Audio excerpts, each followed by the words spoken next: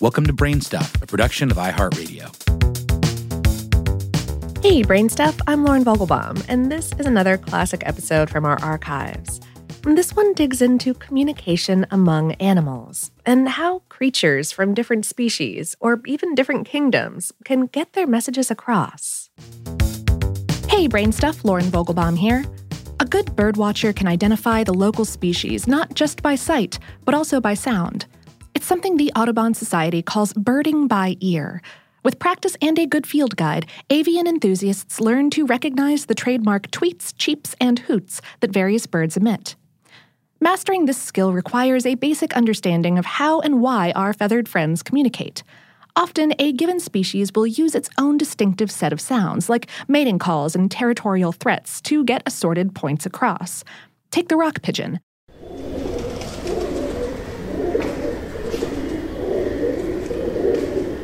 These guys court each other with gentle coos, and to signal distress, they use a harsh grunt.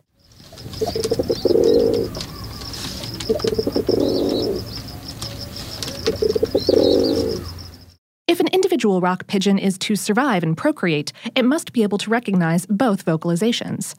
But do a pigeon's noises mean anything to passing crows or cardinals? Can birds understand the calls made by other species? We recently discussed this topic with Robert D. McGrath, an ornithologist and behavioral ecologist at the Australian National University. McGrath has co-authored multiple studies about interspecies communication in birds. Much of his research has dealt with avian alarm calls. These are the warning cries that birds send out when a predator is sighted. As McGrath tells us via email, just about every bird species we have studied locally respond to other species' alarm calls, and we suspect eavesdropping on other species' calls is widespread around the globe. Perhaps this is not surprising given that almost all species are vulnerable to predators and so should use any available cues that predators are around. One good example of this phenomenon can be found in the relationship between black-capped chickadees and red-breasted nuthatches. The two songbirds have much in common. Both species are indigenous to North America and attain similar sizes. They're also wary of raptors. When chickadees see a goshawk, owl, or some other winged predator, the birds issue an alarm call.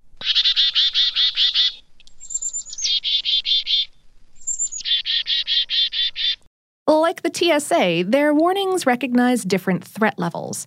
High-pitched seat calls are used to tip off other birds about a raptor that's flying far overhead. The eponymous chickadee-dee cry rings out whenever a perched raptor is seen nearby. Extra Ds are added if a killer looks especially dangerous. Research has shown that other birds, like red-breasted nuthatches, understand the chickadee's warnings. And with close listening, they can decode the exact degree of danger that's being advertised in these alarm calls. Clearly, eavesdropping has its benefits. Alarm calls can even trigger a response from non-avian listeners. The tufted titmouse, for example, is a songbird whose anti-raptor warning cries send squirrels and chipmunks running.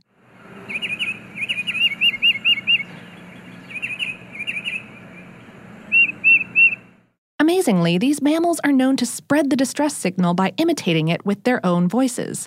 Sparrows, cardinals, and jays will also mimic the titmouse's signature alarm call. Thus, an interspecies chorus heralds the arrival of an oncoming threat. Okay, so do birds just have an innate understanding of other species' alarm calls, or do they pick up the skill over time?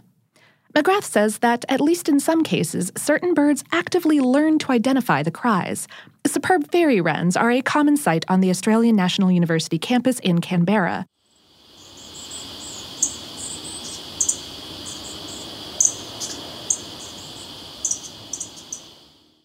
As it happens, the school grounds also receive plenty of visits from a grey bird known as the noisy miner.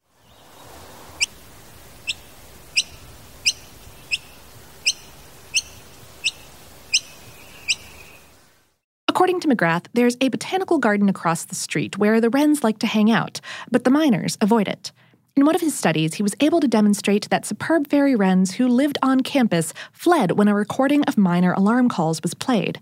However, the wrens at the botanical garden, where, again, no miners are present, did not react to the same recording.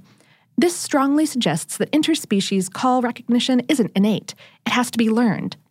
McGrath notes, "We've subsequently even trained fairy wrens to recognize novel sounds as alarm calls by pairing them with the presentation of gliding hawk models, which unequivocally shows learning." Alarm calls aren't the only vocalizations that can transcend species. It's common for birds to recognize other bird species sounds if there's some benefit to recognition. McGrath said, "Some species defend territories against members of other species and respond to their territorial song. Others can recognize contact calls, which helps them form mixed species flocks and find food." And then there's the cuckoo, a notorious brood parasite. Females lay their eggs in the nests of other birds, who are then sometimes tricked into raising the cuckoo's chicks. To pull off the charade, baby cuckoos imitate the begging cries made by infants of the host's own species. But these sorts of imitatable cries aren't made by single species alone.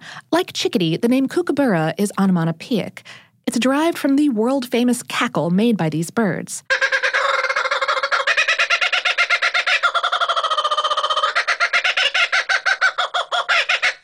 Hollywood seems obsessed with their exotic laugh.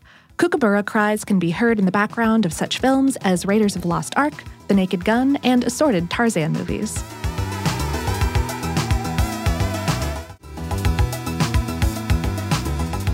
Today's episode is based on the article, "Can Different Bird Species Talk with Each Other?" on HowStuffWorks.com, written by Mark Mancini. Brainstuff is a production of iHeartRadio in partnership with HowStuffWorks.com and is produced by Tyler Klang and Ramsey Young. For more podcasts from iHeartRadio, visit the iHeartRadio app, Apple Podcasts, or wherever you listen to your favorite shows.